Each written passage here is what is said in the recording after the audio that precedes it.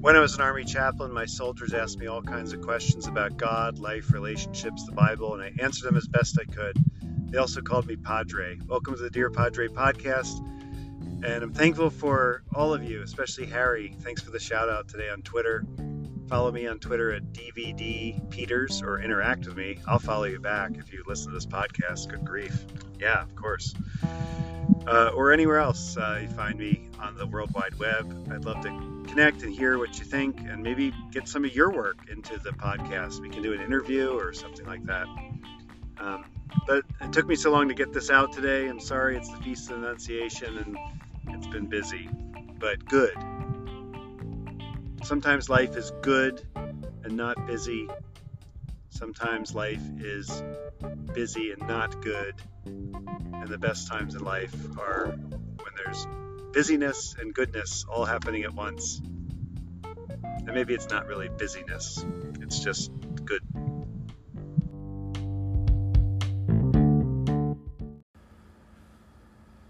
The dating of the Feast of the Annunciation, or the announcement of the virgin birth to Mary by the angel Gabriel, happens today. It's a big day to celebrate. Even though it's a Friday in Lent, it's a day of rejoicing and not sorrow. Because this is a really big deal in the world. A big deal in Mary's world, for sure, and a big deal in ours, even today. It's dated today, I think, mainly just because it's 9 months or 10 months before December 24th. You can do the math on that. I don't know if you're the kind of person that does math when you find out about birth announcements and pregnancy announcements. But apparently the church did and came up with this date for this event. It happens in Nazareth, a small town that's still there today, an Arab Christian town with the Church of the Annunciation in Israel. And this feast commemorates a moment of a very small moment when we think about the major events of human history, but a very large moment in a young woman's life, Mary. Mary is often portrayed as a teenage girl. I'm not sure why this happened. Maybe it's the fact that we like to think of people in the olden days getting married really young, and certainly that did happen. The age of marriage being somewhere around 12 or 14 at that time for minimum age of marriage. The Christian church, 1,000 years later or so, established 14 for girls as the age of consent for marriage. And even in our country today, in some states, it's really low. The age is still around 16 in some states, sometimes with parental consent. This is still an issue for people around the world. Being married to someone that you don't know, much older than you, is one of the roots of domestic violence and the perpetuation of it in the world. And so we take all that and we superimpose it on Mary's story. Maybe for all kinds of reasons. I'm not sure why. She is a young woman. That is said in the story and the prophecy. But there's no reason to believe that she is a teenager. And there's no reason to believe that Joseph is 80 years old. These are legends and stories that were promulgated long after Jesus' resurrection, long after the Christian church was established, by men who didn't get married and didn't think it was a very good idea, by monks and others. So our squeamishness about sex is not Mary's squeamishness about that, or Joseph's, or Gabriel, or even God's. That's our issue. So I don't know how you picture Mary there in her room in Nazareth, minding her own business, when this angel appears to her. And there's an exchange of dialogue between her and the angel, which is always kind of weird to talk to angels. We are in a church named after a woman who talked to angels, who had angels talk to her.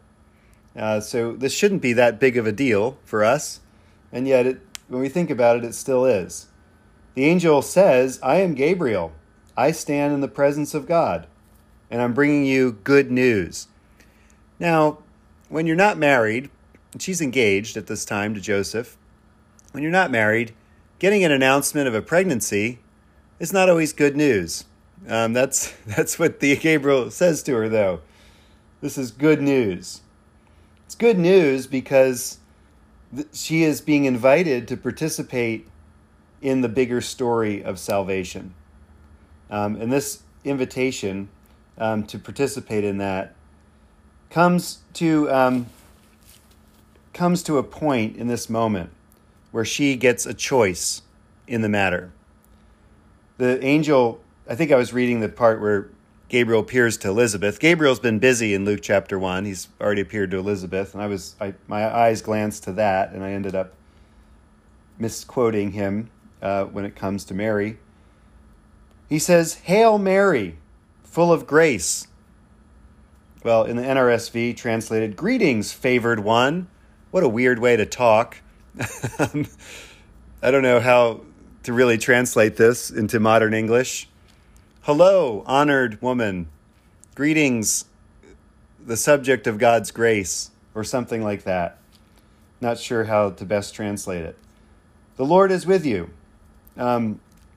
She is the favored one, someone who's found grace. It reminds me of the story of Noah, when the earth was full of violence and selfishness and all sorts of problems and terror.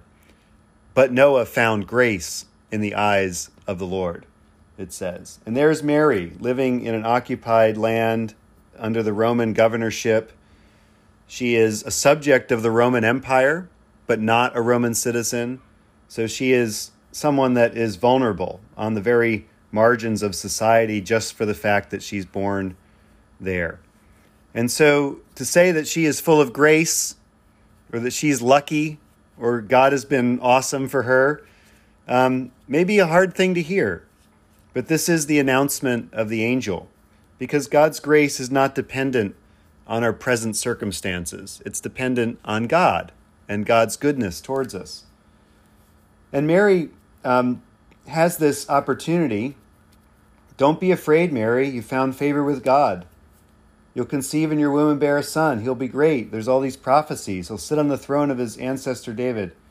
And then Mary asks the most practical question in the world. Here we see Mary, the real person Mary, behind all the statues and all the paintings and all the saying something as simple as, "How can this be, since I am a virgin? How can this be?" And the way she phrases it is, "How can this be, as I do not know a man?" The Hebrew word yada, for know, to know someone, is a euphemism for sexual relations.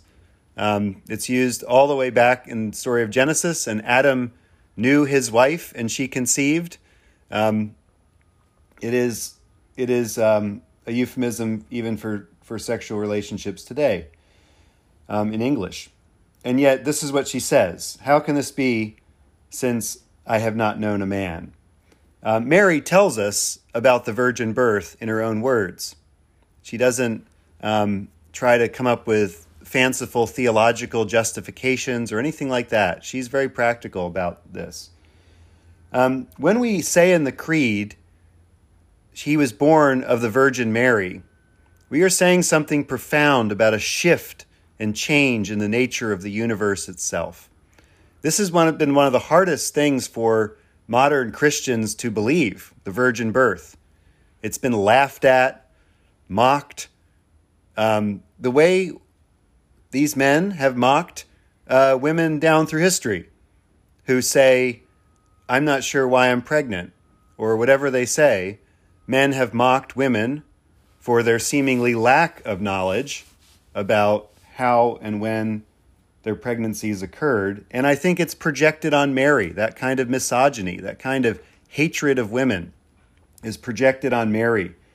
Mary is the largest projection screen in the universe, and we take all of our issues and put them on her. The fact that she's a teenager, or that she has to be a teenager. The fact that she really doesn't know what she's talking about here.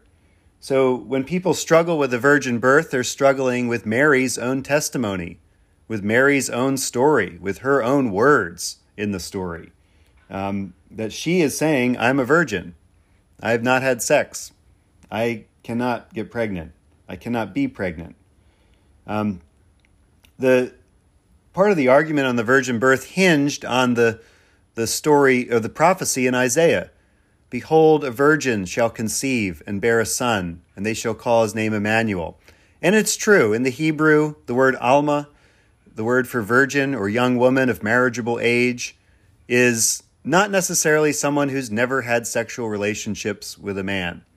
It's not necessarily meaning that. It means young woman of marriageable age.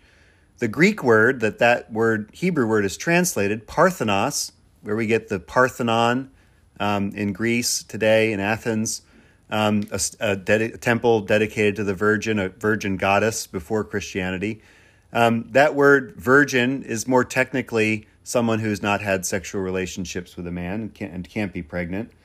And that is the word that the New Testament uses to describe Mary's state of being. So to say that the Bible doesn't teach the virgin birth is also ridiculous. Mary talks about the virgin birth herself, and even the Old Testament does as well. So there are other reasons why people don't believe the virgin birth, but they're not from the Bible. And I think people should maybe think about what those reasons are. Maybe it's hard to believe in miracles in the 20th and 21st century. Maybe it's easier in the 21st century to believe in miracles than it was in the 20th century. The virgin birth was hard to believe in the first couple centuries of the church as well. Early legends grew up that Mary was impregnated by a Roman soldier, probably sexually assaulted or maybe had an affair by a soldier named Pantera, the Panther. And this legend has perpetuated itself into novels and all sorts of other places to explain this miraculous birth. There has to be a man involved. Isn't that saying something about our male sense of what we need to see in a story? There has to be a man involved. All of these projections on the screen of Mary say a lot about ourselves and not so much about Mary, what she herself says about the story. The angel tells her that this will be a work of God, of the Holy Spirit, that will overshadow her, just as the waters of creation were hovered over by the Spirit in Genesis. So Mary will become the new earth, the new mother of the earth, the new Eve. God will hover over her and overshadow her with this cloud of God's mystery and presence, just as God did in the creation story. And therefore the child that will be born will be holy. He will be called the Son of God. So even the angel says that this birth is really different. This pregnancy is really different from every other one in the history of humanity. And so this is the announcement. And the story could have ended there. And if it was written today, it probably would. If we were writing a story about a virgin birth from a long time ago, we would probably end the story right there. That Mary really didn't have any choice. The stories in Greek mythology about virgin births and gods coming down from heaven and raping and sexually assaulting young women and then giving birth to the demigods. These are all stories in Greek mythology and Roman mythology and other mythologies of the world that seem to color our understanding of Mary. And yet there's more to the story. The more to the story part is when Mary responds, "Here am I, the servant of the Lord. Let it be with me according to your word." And that was all she needed to say. The angel departs at that moment. Mary says yes to God. Mary says yes to God. She gives her consent to this process. The story would not be a holy story if that were not true. When it comes to Mary's own bodily integrity, a pregnancy happening in her own womb, in her own body, her consent is part of the story.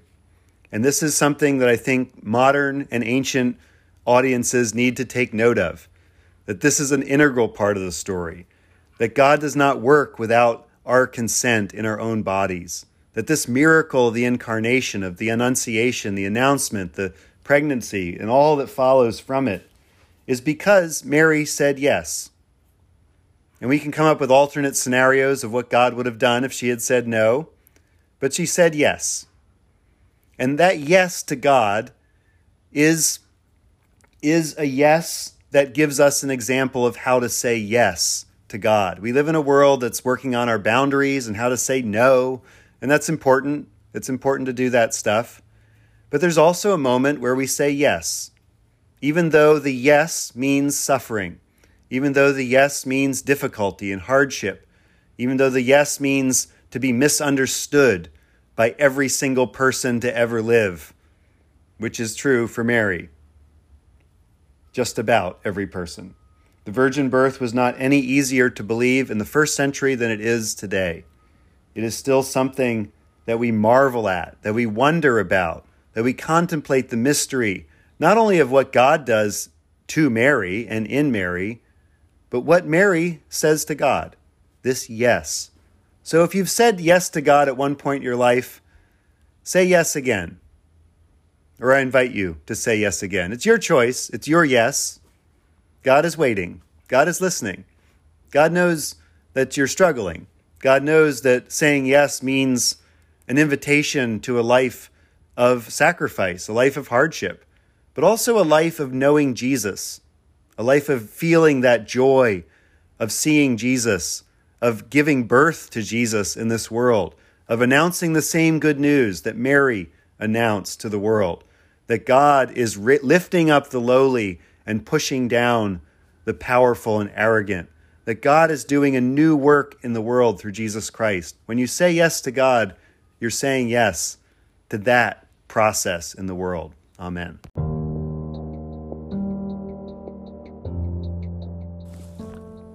The Collect for the Annunciation.